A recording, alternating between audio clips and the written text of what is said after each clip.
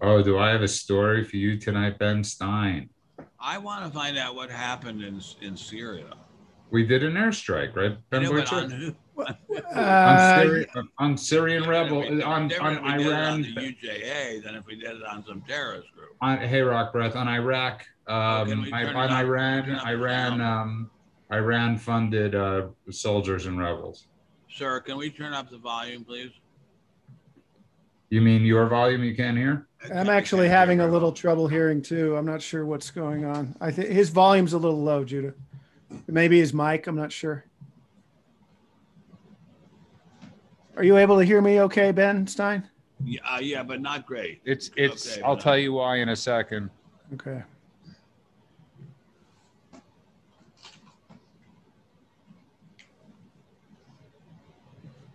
Ben Boychuk, keep talking. Okay.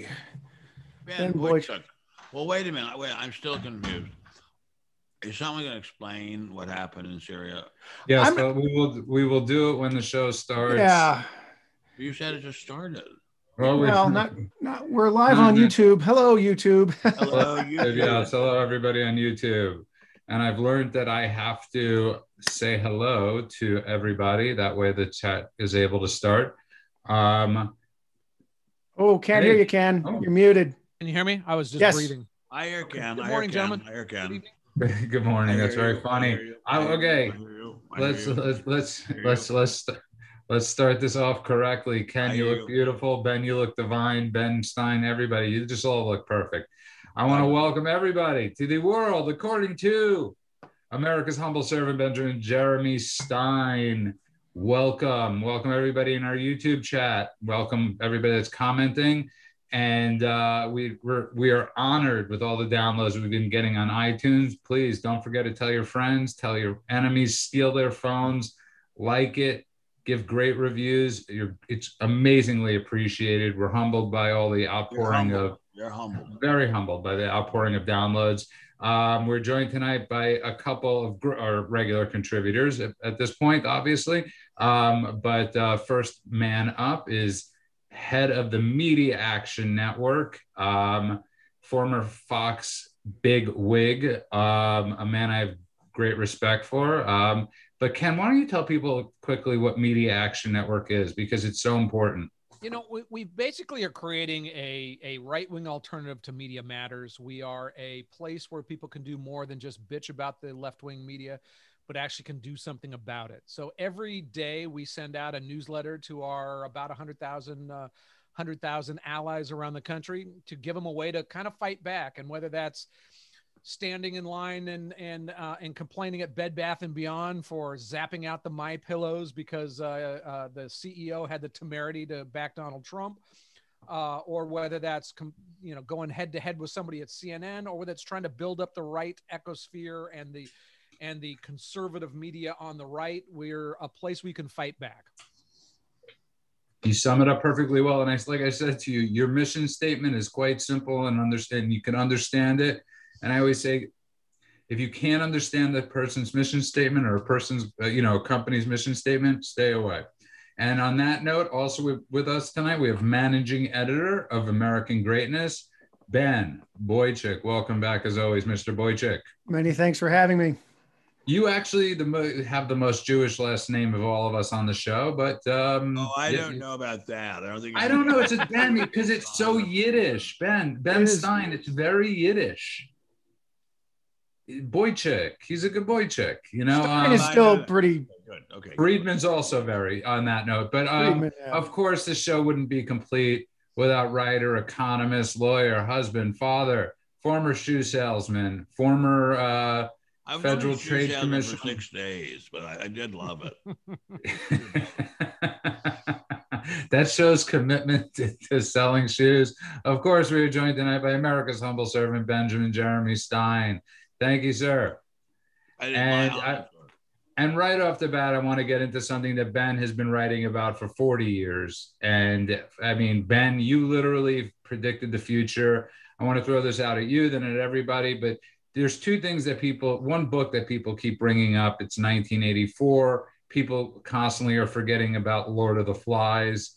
but we'll get in that in a few. But Ben, you have continually spoken about this being us becoming a racialist nation, and it's as a, I mean, your prophecies have been coming true. Yes, well, I noticed that. Well, let me back up a little bit. When I was a little boy, I wrote a paper. It seems to be in 8th grade about what was then called the Union of South Africa, and about the apartheid policies, and about how the country was divided up into whites, people of Indian descent, and people of African, black, what was then called Negro. Of course, we would never ever say that now. Descent. And the top jobs went to the whites, even though there were very few of them. Then a large number of jobs went to people of East Indian heritage, very, very few of them. And then the most miserable jobs went to the what we would have then horribly and sickeningly called Negroes, black Africans. And so that was all blown away by the abolition of apartheid.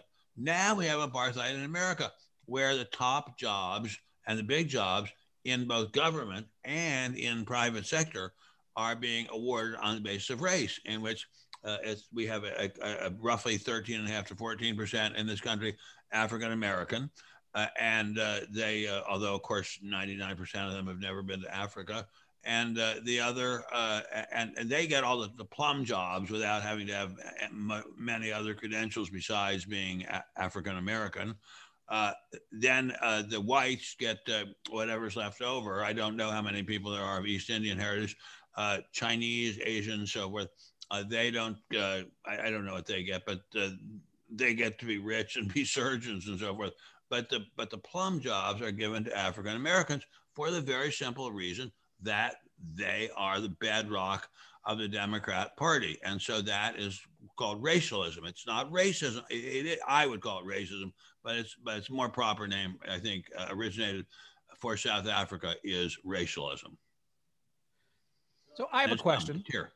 Why is it horrific to use? Why is the term Negro horrific? I don't know. I don't know. I don't know at all. I don't know. I know when I was a child, which was a long time ago, I'm old.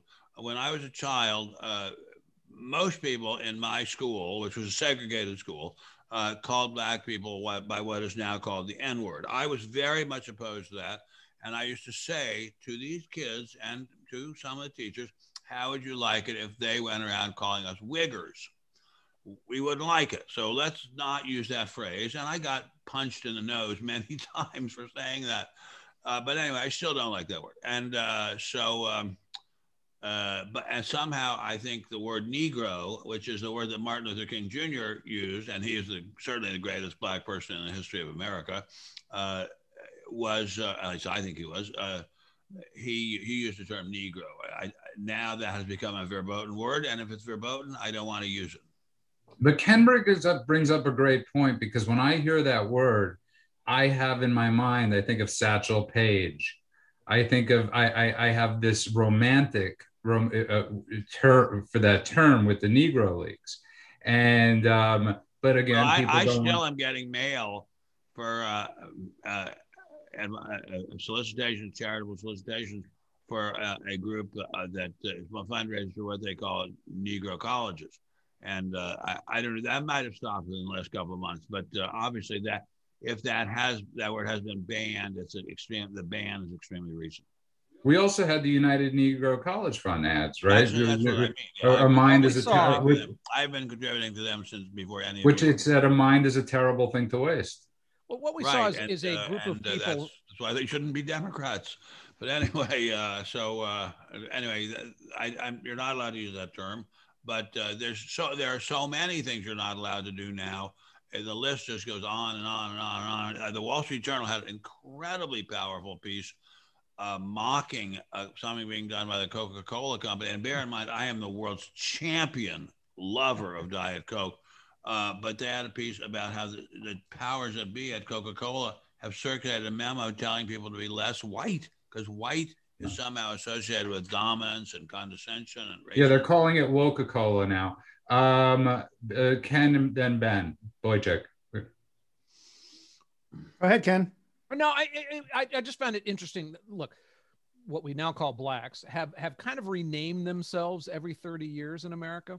I'll never forget being in college, let's say early 80s, and I saw what back then we called a film strip of Bill Cosby pounding into kids. He was very strident for his race when he was younger, had the big afro, and he was telling this kid, if they don't call you a Negro, you don't turn around. Oh, that's very good. That's very good. And it was kind of interesting. It went from whatever to colored to Negro to African American to black, and it kind of shifted around. And I wasn't ever 100% sure why that was happening. I mean, but it was always like every 10 years, it's like you need to call this one group of people something different that they've now changed, changed the marketing on. Yeah, it changed very strictly. I used to be a very, very frequent commentator, very, very frequent at CNBC, and very frequent talking about the stock market. And somebody planted a bug in my makeup room, and I was just referring to, as a matter of fact, the United Negro College Fund, and someone heard that, and I was fired from MSNBC forever for using that because I'd been solicited by them. It was incredible, but it happened. Good. They don't deserve you. Let's go to the guy next with the shaved head to talk about race. Ben, it's a little scraggly right now. I think the terminology has evolved over time as politics on race has evolved over time. And you skipped one, Ken, Afro-American briefly. I forgot that. In the early 70s, I think, early to mid 70s. Mm-hmm. And I think that it's an odd thing, particularly for someone who's a Generation Xer like me, who I came of age in the 1980s at a time when Martin Luther King Jr. was getting a national holiday. And for those of us who grew up at that time, particularly, it may be particular to Southern California, I'm not sure, that we believed the language and the rhetoric of Martin Luther King Jr. From 1964, the I Have a Dream speech. We didn't learn so much about what King was saying in 1968, which was much more radical. But the language much more radical. But in that speech of 1964 and it was actually I'm pretty sure it was 63. Or 63. You're right. Yes. Before my. I'm sorry for distracting you. I beg your pardon. Before my time. Comparing the speech of 63 to his language in 68. Right. And so we were taught that, and we believed it, and maybe naively, because I think in a lot of ways, Martin Luther King Jr. has kind of been sanitized for Americans. And that's actually a great point, Ben Stein. Can I respectfully point out, I spent a lot of time listening to compact discs. I'm probably the last person in America who doesn't download anything. Everything I get, I buy on compact disc. And my whole house is just absolutely overwhelmed with piles of compact discs. And many of them are speeches of Martin Luther King Jr. And I have listened to the speech he gave the night before he was murdered. And it is a very, very mild, loving speech. This was a man who, although definitely in the end of his life was turning towards Marxism, but he walked in the footsteps of the Lord Jesus Christ. There is no doubt about that. And I will say over and over again, the man who walks in forgiveness is walking in the footsteps of God. And I think Martin Luther King was doing that up until the night he got killed, and the night before he got killed. And it's the loss to the nation of Dr. Martin Luther King Jr. Wouldn't it be fair to say, Ben Stein, wouldn't it be fair to say that Americans would do well to just understand better the complicated legacy of Martin Luther King Jr.? I would say it would be yes. There's nothing more valuable than listening to the great words of Martin Luther King Jr. But I have the terrible feeling that today's young African American Black people don't know those words. I don't think they know those words, and that's a real problem. And I'm quite sure that the heads of the Ivy League colleges and the prestige colleges and universities of America have no idea what Martin Luther King Jr. was saying. And I might add, just on an extremely parochial note, Martin Luther King Jr. was a huge fan of Eretz Israel, that is to say, of Israel, and spoke for it all the time, whereas today's African-American freedom fighter Black leadership are very, very anti-Israel and pro-Palestinian, and somehow that's very, very different from what Dr. King wanted. Right. You actually just brought up a great point, and I want to get into the next segment. If you just tuned in, you are listening to The World According to Ben Stein. I want to thank everybody that's on the YouTube chat tonight. Remember to sign up for our newsletter, benstein.substack.com. Did I get it correctly, Ben Boychuk? Thank you. Yes, I did. And of course, download our podcast wherever you are in the world. We have people listening in Romania, people listening in Switzerland. Wait a minute. I want to ask a question. May I ask a question to you, Ken LaCourte, who are smiling so broadly? Why was Romania, and don't you answer it, Ben Boychuk, because I know you know the answer. Why was Romania of incredible, fantastic significance in World War II? Don't answer, Ben Boychuk. I know you know the answer. It was the Romanian Empire, and now you stumped me.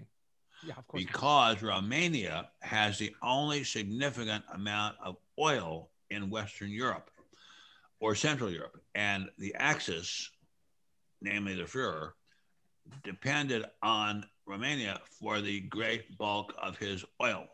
And that is why it was of great significance. And when Romania dropped out of the war and switched over to the Allied side, it was a catastrophe for the Nazis, thank God.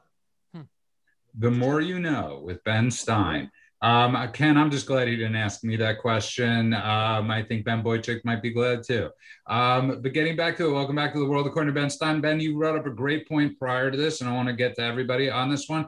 You brought up about there's a lot of revisionist history, obviously, and there's a lot being there's a lot being taught incorrectly. But there's a lot of being taught incorrectly to the Black community, and I wonder if they've been taught about Jesse Owens. And that's a very good question. That's a very, very, very, very good question. Very, very good question. I wonder if they have been taught how this great, great country freed the slaves. It was not a servile insurrection. It was not by a group of Black people rising up and fighting. It was by white people going off in droves to free the Black man. Very large numbers of white people died to free the Black man.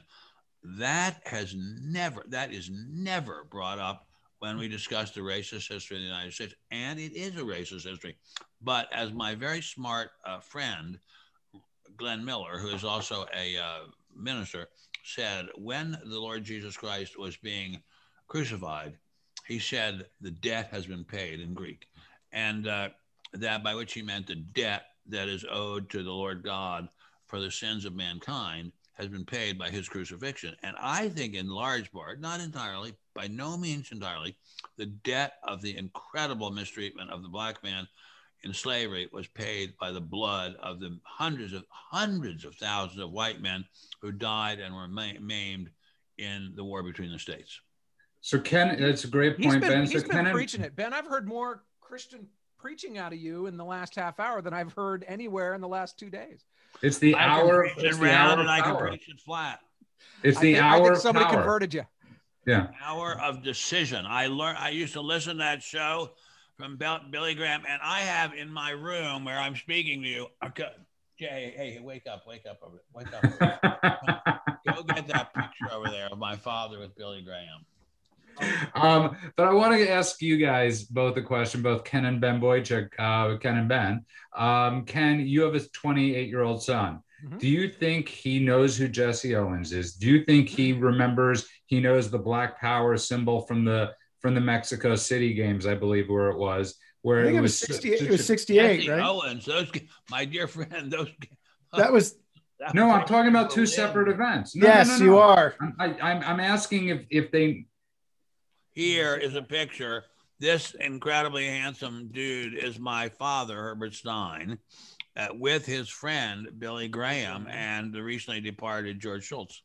So the people listening on the podcast, Ben put up a picture and showed a picture of his father with Billy Graham. And yes, I know they're two separate events, but they're two seminal events in Black history, I think, in the Mexico games and Jesse Owens. Do you think either of your kids was taught that? I don't know. I don't think. I think my son might know about it. He knows a lot about sports. What about you, Ben Boychuk? Not a chance. Well, I don't know. I will ask my son. I'll call him after the show. I mean, more likely Jesse Owens, because that was a seminal event in world history. Less so the fists up in Mexico City. And so, but getting back to this gender thing, getting back to hiring on all this stuff. This has actually been going on all this week, you know, Ben, where gender it's what Ken was referring to the other night on the show with this intersectionality. You know, we're literally, you know, hiring people not on merit anymore. I mean, you know, we're hiring on race, we're hiring on gender, we're hiring. I mean, it's Ken LaCourte. I mean, when you were working at Fox, I think that I'm the Goyim representative here. Oh, wait a minute. No. There's no Jew. Wait, Boychuk, I don't know. I heard it was the most Jewish name I'd ever heard. Yeah, and yet I'm the guy. Remember, we were talking last week. I was the guy who was contemplating going into the monastery. Oh, that's true. That's true. Yeah. We're still waiting to see the neck tattoos on you, though. Never. But getting back to it, I mean, it's almost like if you woke up in these times, if you just woke up out of a coma and you saw what was going on, what they're fighting over in Congress these days, over the guy that's going to be in charge of Health of Human Services, pro partial birth abortion, them talking about genital mutilation on the House in the House. How it's okay. He's talking about okay. And he's from our beloved California. What a stone asshole he is. No, I mean, but in anybody's here's wildest dreams. I mean, how the hell did we get here? Did we lose the university systems this greatly that this isn't? They're gone. Goodbye. No, that I know, but like, if you're like at home and you're like 30 years old, I mean, or whatever age, Ken LaCourte, I mean, how do you not look at this stuff and go, what the hell is going on here? Well, my fear is that what the hell is going on? My fear is that the 30-year-olds feel like it's normal. I mean, that's the scary thing. Very scary. You're right. At least our age, we get to see that this is very screwed up on a number of levels. Like I've seen it kind of from my point of view. I saw it work its way, the censorship thing work its way through the school system. At the high school, it was the anti-bullying movement turned into the best person in the world is a victim movement. It turned into the anti-free speech movement at college, and they've aged now into .coms and all of that world. But it's a troublesome thing, certainly. It's the end of freedom of speech. For God's sake, Thomas Jefferson, that racist pig, said, if we are to choose between a society with no government and newspapers or a society with newspapers and no government, I will take the newspapers and no government. Now we have the newspapers, which are a pawn of the media billionaires, and the newspapers, which are, and all of it is a pawn of the left-wing media, and all of it is pawns of the so-called left-wing intelligentsia, as if Stalin himself, Zastalina, was sending people who were disagreeing off to the labor camps in Kolyma. You know, what's kind of fun, though, is we got to be counterculture in the last part of our lives. Who would have thought that? Well, but it isn't that great, because when I was young and being in the counterculture, you got to have sex and drugs. Frankly, with the girls at the now I could promise you, being part of the counterculture doesn't get you sex. We got to talk, Judah. But Ben Boychuk, I want to go to you because I don't have children, and Ben's got the youngest children on the panel of the three of the rest of you guys. And in the old days, I mean, the most awkward conversation a father probably could have with their child was about the birds and the bees, Ben Boychuk. Now the conversations, I can't even imagine what you might be saying to your daughter about trans stuff. I mean, it's got to be awkward conversations. It is akin to King Canute trying to command the tides. Oh, that's very good. That's very good. Very good. Very good. Very good. Which, of course, my children wouldn't know that reference, sadly. I mean, I took my daughter out to coffee this very afternoon, and we were talking about, of all things, the environment. And I pointed out to her, I'm not quite sure how we got on the topic, but I pointed out to her, I said, you have never in your lifetime experienced, and for people outside of Southern California listening to this, you have never in your lifetime experienced a first stage smog alert. Oh. She said, what's smog? Oh my God. And I said, exactly. Congratulations on that. Right.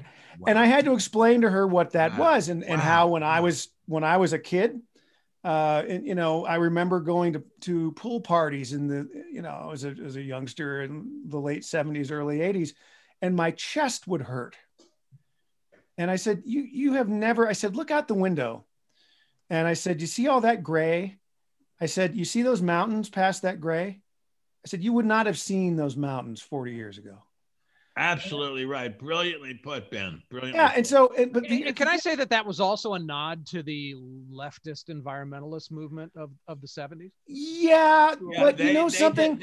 They did a lot of good. There's no doubt. I don't miss my, not leftist. Liberal. I don't miss my chest hurting that much, Ken. I mean, you know, they did some things right. It was absolutely. What I have a problem with is two things. One is that we have a generation coming of age, or that has come of age, believing that the planet is about to end. But the other thing that I have a problem with in terms of contemporary environmental policy, I used to get into arguments all the time with a former liberal colleague of mine when I was an editorial writer down in Riverside. You know, we are now arguing over such minute particle pollution, you know, where it's like 10,000 particles. I mean, it's so small. Whereas before we were talking about, you know, kids whose chest hurt. I mean, people who were getting asthma from, I mean, we're really dealing with such a small slice of certain problems. And yet, and interestingly enough, Ben Boychuk, the leading polluter in the world, the People's Republic of China, is still polluting at a fantastic rate. That's right. They're still building fast coal-fired power plants. And we don't do a thing about it. We just kiss their ass every time. Right. And so the point I tried to make to my daughter, who will be 13 in May, is that you have been taught a lot about, you know, problems in the environment and things that we need to do. But I can assure you that it was much, much, much, much worse 40 years ago. And they don't know that at all. And the same is true with all of the crazy sort of identity politics that we have now. The idea that this nation is more racist. I mean, Ben Stein, for God's sake, you and I both know, and you lived through more than you lived through a lot of it when I was but a glint in my papa's eye. The idea that this country is more racist than it was even 50 years ago, or even 10 years patent ago. absurdity. I think it's more racist than it's more racist than it was 4 years ago, though. I can vividly remember, and I am not that old. I guess I am old, but I can vividly remember a president of the United States referring to black people as nigras, vividly, and that was Lyndon Johnson. Right. That was on a good day. And he was probably the most effective at getting the left-wing agenda for the welfare state through that there's ever been. And by far the most effective in getting civil rights for African-American freedom fighters. And yet he called black people by that awful name, and that's how it was. That's just how it was. It's a whole different world. Even when I was in elementary school, and there was already color TV. I used to have a teacher who would routinely call black people coons. A teacher in a public school. Can you imagine that? I think we're sliding back a little bit, though. I agree with you 100%. I think we've become more racist. And look, I'll be honest. I'm a little bit more racist. I mean, I used to be like, it's like, oh, the only blacks I really saw were on TV, and they were all doctors and things, and everything was fine. I've never thought of myself more as a white person than I have in the past 3 years. I mean, 3 weeks, in the last 3 weeks. Yeah, but I mean, to actually, it's like I never kind of entered into the concept of, oh, I'm a white guy until white man became an insult in the lexicon of the left. I mean, when people start bashing on you, when you start seeing that it's kind of open season and literally white male is a pejorative among a big part of society, it kind of makes you feel a little bit more like, wow, I guess I am one of these guys, and I guess I have to look out for my own. Pick up the gun. I never thought about it until I was 48. No, Ben Boy. I mean, you guys all brought up great points. It's like we're the old counterculture. It's surreal. It's like whoever thought the older, past 45, you become punk. But we're not punk. We're not punk. We're Nazis, and just by being white, and I'm Jewish, for Christ's sake, how can I be a Nazi? And yet we are Nazis by virtue of being white. Although I guess there are plenty of people. David Duke, I'm sure, doesn't consider me white. There are plenty of people, but many people consider me white just by being white. And that makes me a racist just by being white. Look, what I want to say to people like Mr. Biden and Mrs. Harris, who's not black, by the way, that is the biggest lie in America, is I was beaten with a police baton in my home state, Maryland, on I believe it was on Highway 50 in Cambridge, while I was in college, when I was down there for a demonstration for black people to have equal accommodations. I didn't see Mrs. Harris around there. I didn't see Senator Biden there. Senator Biden was a senator for the neighboring state of Delaware. Believe me, I didn't see him there. He's the same age as I am. I didn't see him there. But somehow I have become a racist merely by the fact that I am still alive. And Ben, he's actually older than you. If you just tuned in, you are listening to The World According to Ben Stein. But the story of the day, one of my favorite stories of the day, is that Mr. Potato Head is no longer Mr. It is now Potato Head. The company has decided to drop the Mr. from the Potato Head. And I don't know where more of a cliff you could jump off than that. But if you just tuned in, you are listening to The World According to Ben Stein. I didn't expect you to believe that story, Ben. Of all the stories I've told, that's the one you decided. No, I believe that there's no amount of ass kissing to the political police that I don't believe possible now.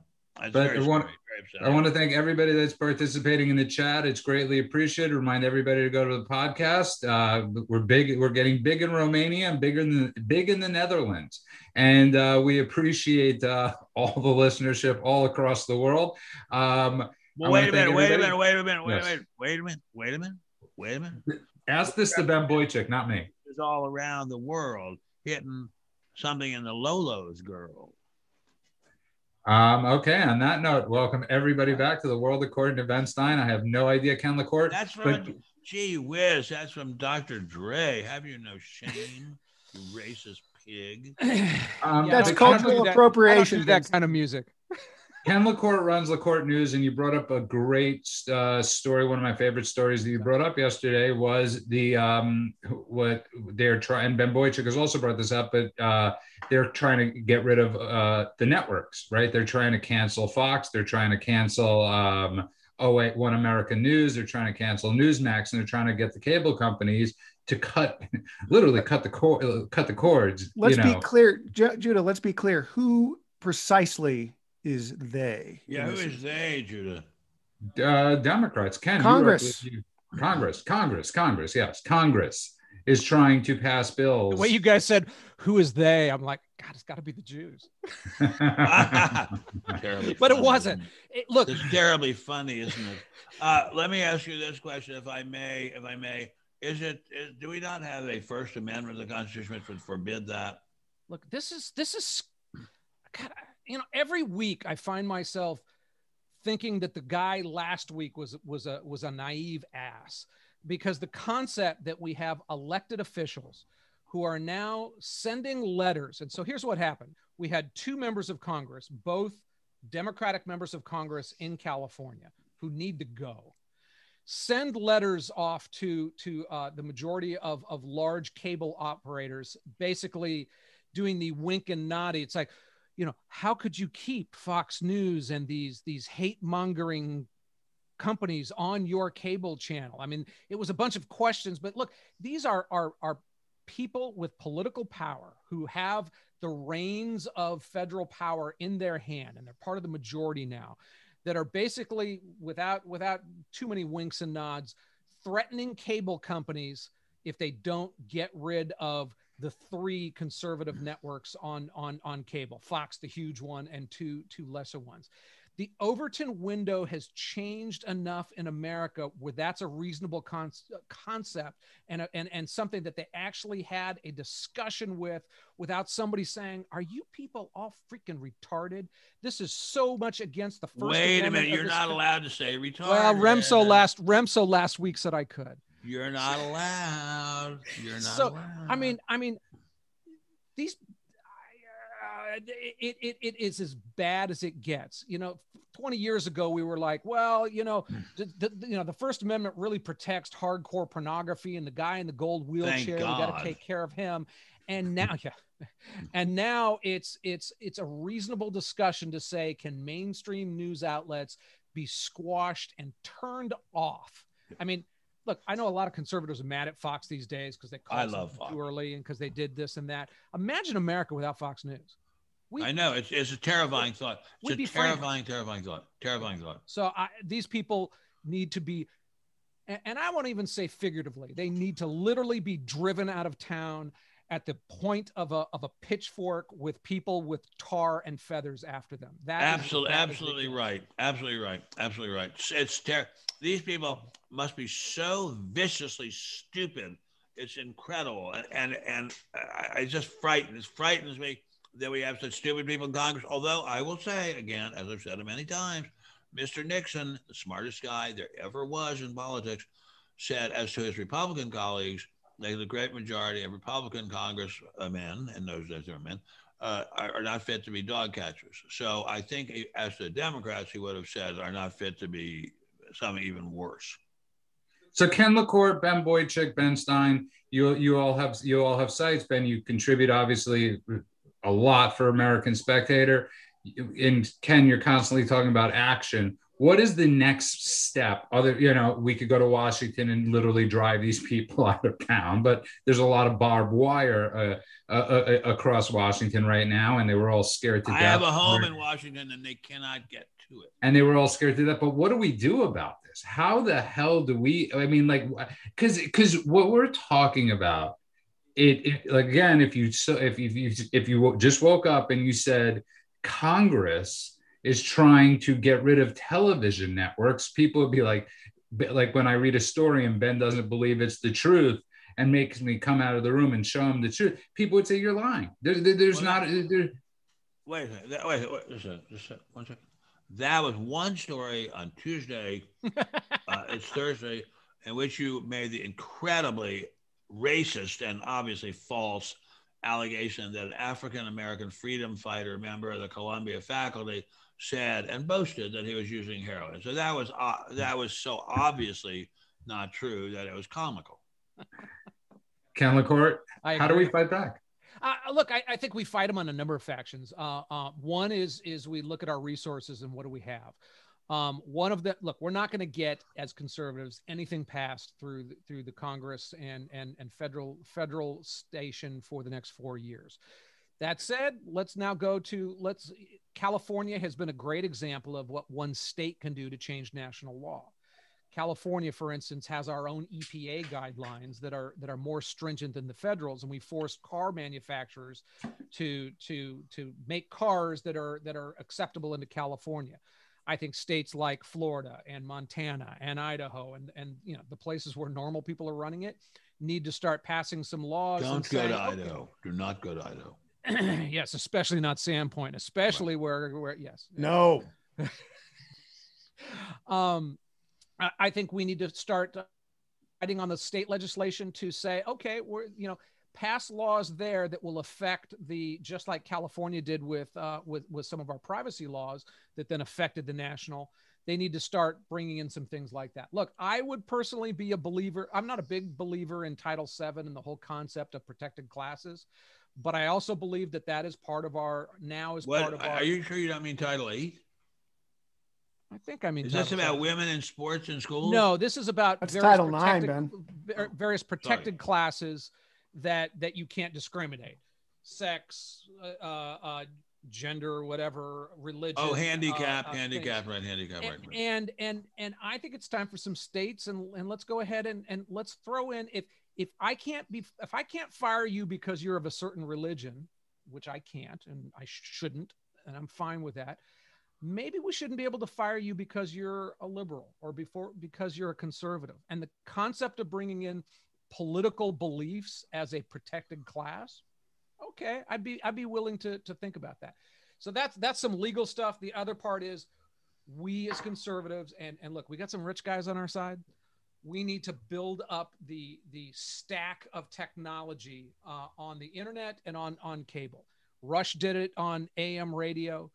Fox News did it on cable television, and we need some billionaires who are willing to say, okay, if everything's going to be you're a liberal restaurant, you're a conservative restaurant, let's build up the methods of communication on the right and for conservatives. And that means everything from server farms to DNS registers to electronic to providers of email. All of Silicon Valley needs to now have, because they've weaponized every single part of that technical stack. What conservatives need to build up a conservative stack of technology on the right to allow you to communicate. Ben Stein wants to know what DNS is or DSM. I want to know what a server farm is. That well, so like racist. All of this stuff is on computers somewhere, and it's streaming from that. These things all live somewhere.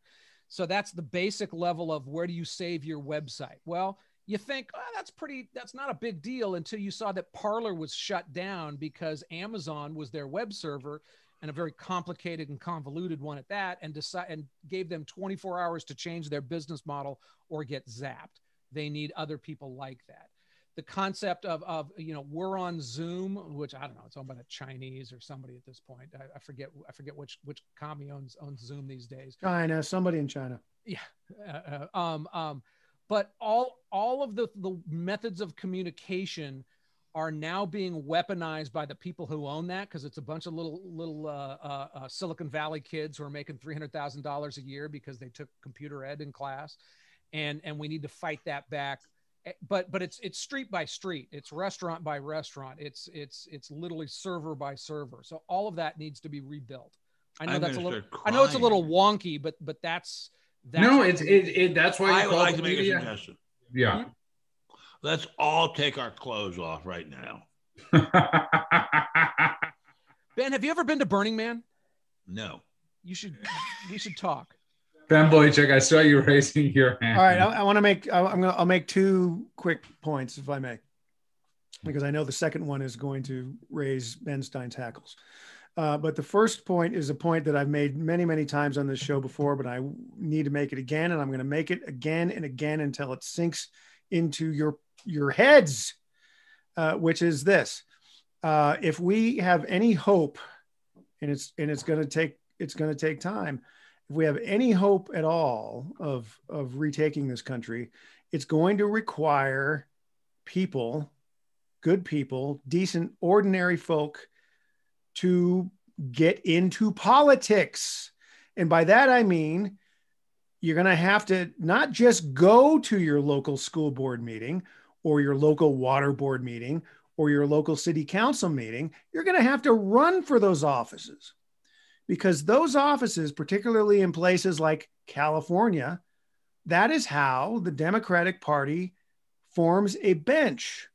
And it is from those, what you believe to be insignificant bodies, that they get candidates for state legislature and who go on to, become city mayors, and who go on to, in the case of Gavin Newsom, become governor of California. And so, okay, what's the point that's going to make me upset? The other point I think we need to do, and I think this. I hope you're not going to propose ending pornography. No, but I am going to propose beating the shit out of people with antitrust laws. Amazon antitrust laws. Yeah, and Amazon right now controls 83% of the retail book market.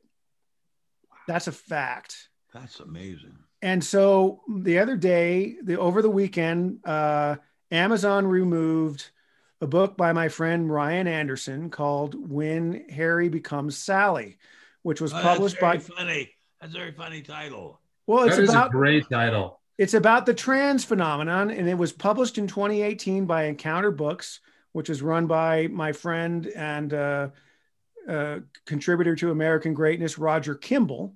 That's a well-known thing. And for reasons that have not been explained, that book has been delisted from Amazon. Look, and it was not a fire burning. No, people suck. It was an honest look at things. It was done with respect towards all humans. I mean, Ryan Anderson is the furthest thing from a fire breathing polemicist.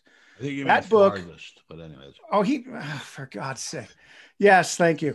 And so that book is gone. You cannot get that from Amazon. You can get it from Encounter, but you can't get it on Amazon anymore. And what all Amazon has said is, we've upgraded our terms of service to say that we're not going to allow people who've published hate speech to sell their books on our platform. So why do you think that was going to rankle Ben Stein? I'm just curious. What do you have? I mean, antitrust, man. I mean, Amazon should be kneecapped and broken up. I'm very much in favor of antitrust. All right, well, good. I wasn't sure about that, because I know in the past I've said we need to swing the hammer against big tech. Absolutely in favor of antitrust. I've said in the past, Ben, that we need to swing the hammer on big tech, and you're like, well, I'm not so sure about that. I'm very much in favor of strict enforcement of the Sherman and other acts. Well, let me read to you a quote from Amazon. This quote is in 2010, when they were under fire for having a book called The Pedophile's Guide to Love and Pleasure, a Child Lover's Code of Conduct. Wait, how does it go again? I'm kidding. So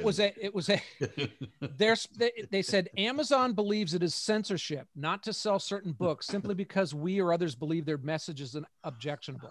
Amazon does not support or promote hatred or criminal acts. However, we do support the right of every individual to make their own purchasing decisions. Yeah. That was in defense of a book that was like different than what you're describing. And we've come that far. I think you mean different from what we're describing. But let me just say, welcome to my world, everybody. Let me just say, if I may, if you want to try to catch liberals in contradictions and embarrassments, it's a full-time job and an easy one. It's never ending. You see, here's the thing: you got Ben Stein. You just brought up a great point. It's never ending, but because the obviousness of what they do is it blows your mind. This and the reason I brought up 1984 is them watching themselves eat themselves, because they're the ones that are getting canceled. They're the ones that are getting, you look at what's going on with Cuomo. But you brought up a great point. It's like the other night, NBC, right, had a show where I don't want to mention the name, where they had an anti-Semitic trope on it. Obvious anti-Semitic trope. So kind NBC, what? It was kind of funny, but go ahead. Did you see the show? They said Israel announced that they've vaccinated half of their people. I'm guessing that it was the Jewish half. No, I wasn't referring to SNL. I wasn't referring to SNL. Okay. There were 2 out last week. Yeah, I was referring to one called Nurses, where they portrayed a Hasidic family or Orthodox family that wouldn't take a bone graft, as they said on the show, from a non-Jew. Right. And everybody that knows Jewish law knows that's not the case, knows when you're sick, whatever it is. And NBC finally decided to pull an episode, not the show, but an episode. And so, when we see these things, these are the things we've said for so long, like it baffles your mind, like, because we know if it was us, if we know, I was just waiting for my turn. We know it baffles your mind, or boggles, great game, that if any of us were to do it, we'd be canceled in a heartbeat. Before we answer that, what was the name of the book again? Just kidding. When Harry Became Sally. No, the one from the Amazon. I respectfully say we're not going to have a hard time finding inconsistencies and untruths and outright fraud by anyone, anywhere. That's just the way human beings are.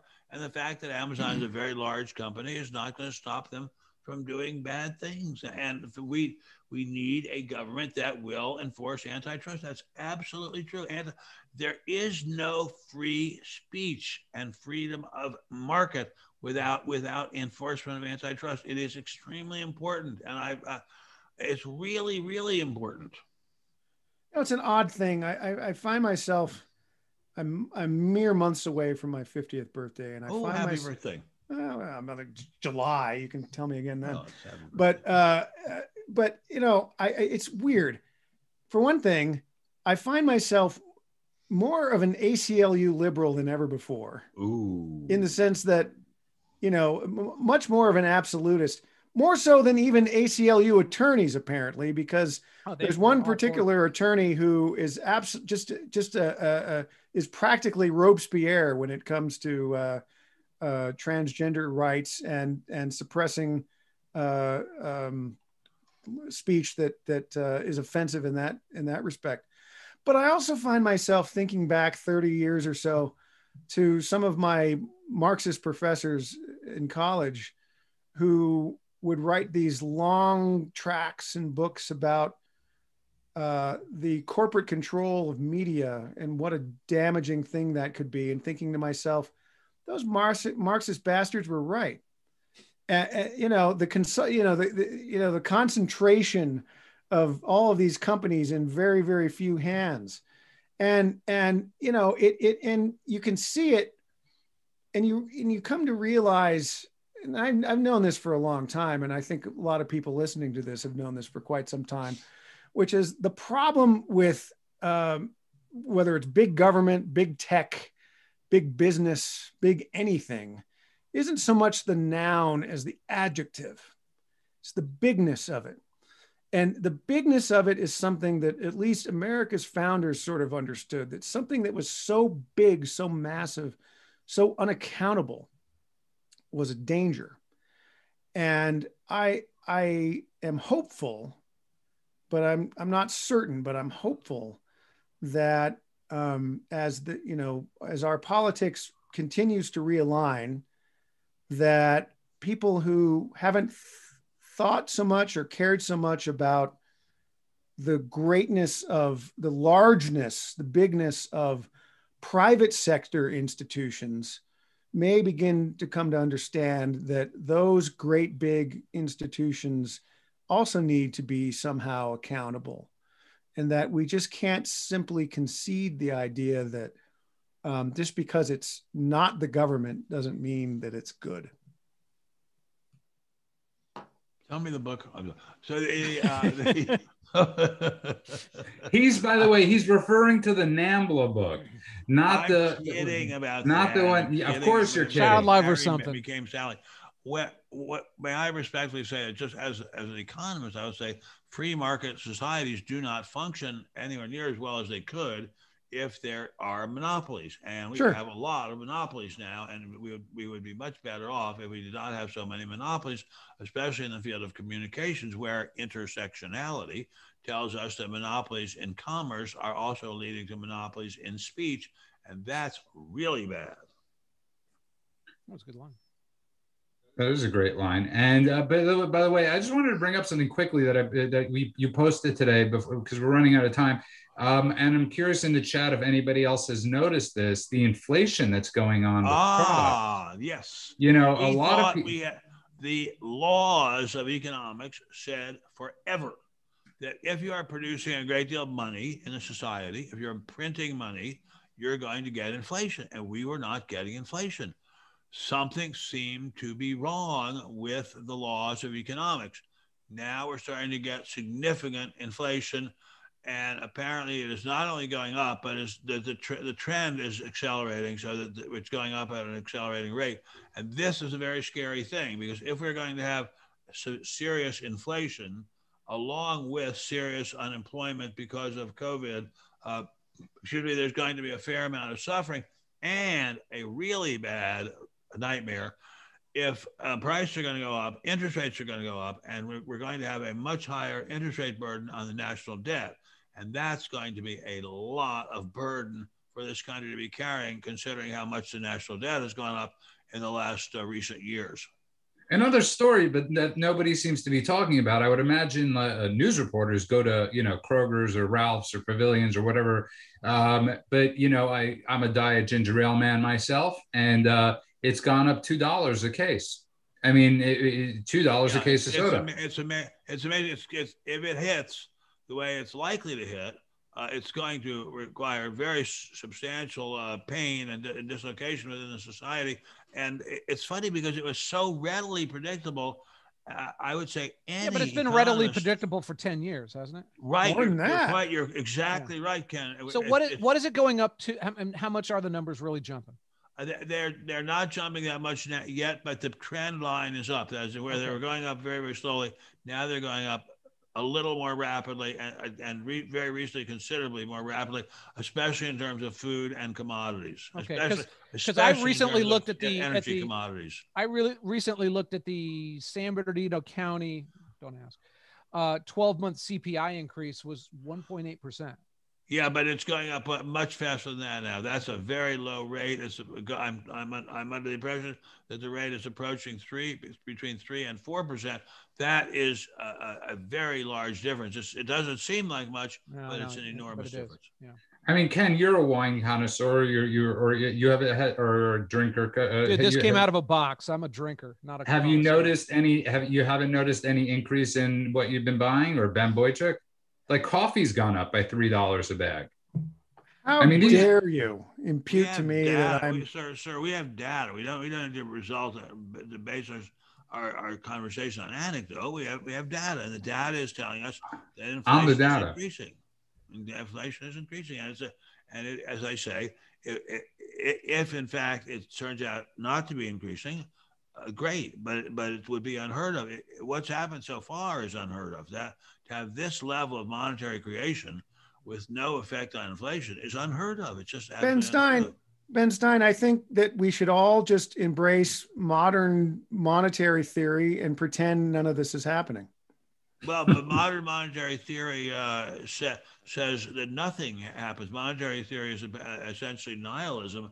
It says that nothing matters for anything. Just do anything you effing feel like. Why can't we just put our hands over our ears and say nah, nah, nah, nah, nah, nah, nah, and just pretend that none of this is happening at all? I mean, it seems to me that's a viable solution, don't you think? That's sort of what we've been doing. Well, maybe we should keep doing that. I mean, historically, if we play games with basic economic principles, we have bad results. So could you remind our Lithuanian audience what your father famously said? If a thing cannot go on forever, it will stop. And I think is that what you're referring to? Exactly. Yeah, the Stein law. This idea of extraordinary monetary creation with no effect on prices, if that cannot go on forever, it will stop. And there's never been a time when there's been extraordinary monetary creation when there wasn't serious inflation, except during World War II, when there were very strict price controls. And then when the price controls were lifted, we had an explosion of prices after 1945. So it's going to be, we'll see. When's the last time we've had inflation above 6% in America? I'm sorry? When is the last time that we've had inflation above 6%? I don't know, but we had in the late 70s and early 80s. Yeah. It was in the teens. It was in the teens. And then Reagan came in, and then all the politicians realized that you can never get reelected if there's high inflation. Well, then they put the screws on monetary creation, and we had a very serious, painful adjustment in terms of recession and unemployment. We had what was called the misery index, which is a combination of the unemployment rate plus the inflation rate, and it was a very, very high index number. We haven't seen anything like that since the early and mid 80s. If we have that kind of number again, I think Mr. Biden is going to have to disappear, and the replacement hologram is going to come up. Ben, we're running out of time. It's going to be an Indian chick. There's one really important thing I want you to tell people tonight, because a lot of at the end of every episode, I decided I want you to, because a lot of people don't know about certain things. Ben, you know a lot, and very kind. You know, there's one fact that I find very interesting that I was just thinking about as we were having this conversation, is that most people don't realize that the airline seats used to be fixed pricing. Oh yeah, very fixed pricing, and it was great because for those. If you could explain what happened, what that means. They were deregulated, and the prices went way down. But the airlines got very crowded, and instead of being a spacious, pleasant way to travel, it became a crowded zoo. But it used to be Greyhound in the sky, basically. Yeah, exactly. Right, but Ben, it used to be that seats were priced, right? They were priced that the company could make money. Right. They were priced so that the company could make money, even if the flight was barely full at all. And I must say, as a person who in those days could afford to fly no matter what the price was, it was great. And on that note, that's I think that's a very interesting factoid. The more you know, we've learned a lot of the more you knows tonight. We learned about Ben Boychuk. Say the name of your friend's book and where they could find it, because I think it's important. It's called When Harry Became Sally. It was published in 2018 by Encounter Books. And if you want to buy it, if you don't have it already, you're going to have to go to encounterbooks.com, and please do. I want to thank Ken LaCourte from Media Action Network and LaCourte News. Tell people where they can find you, Ken, because you were back. We actually promoted that book this week, as well as some. You can't get it online at Barnes and Nobles, but some Barnes and Nobles have it still in their store. So if you put in your thing, but that's what we do. Go to MediaActionNetwork.com. And every day we got some way for you to kick back at those sons of bitches. And of course, you can find Ben Boychuk at AM Greatness and BB Oychik 3 on Parler. Welcome back, everybody, to Parler and from Parler. Ben, you're not on it, right? You're not using it, but of course, I've had a hell of a time getting on there, so they've still got some glitches to work out. Yeah, let's go, and we'll ride the glitches out. And of course, this show wouldn't be possible with @Ben Stein on Parler. You can find him at American Spectators, spectator.org. He's America's humble servant, Benjamin Jeremy Stein. You wanted to take us out with a song tonight, so you remember the song? You wanted me to. Oh yes, I'm the great pretender, pretending that I'm doing well. My need is such, I pretend too much. I'm lonely, but no one can tell. Pretending that I'm doing well. Good night, everybody, and have fun. Good night, everybody. Have a great night. We will see you all Saturday night. All right. Thank you, guys. Thank you, guys. Thank you, guys.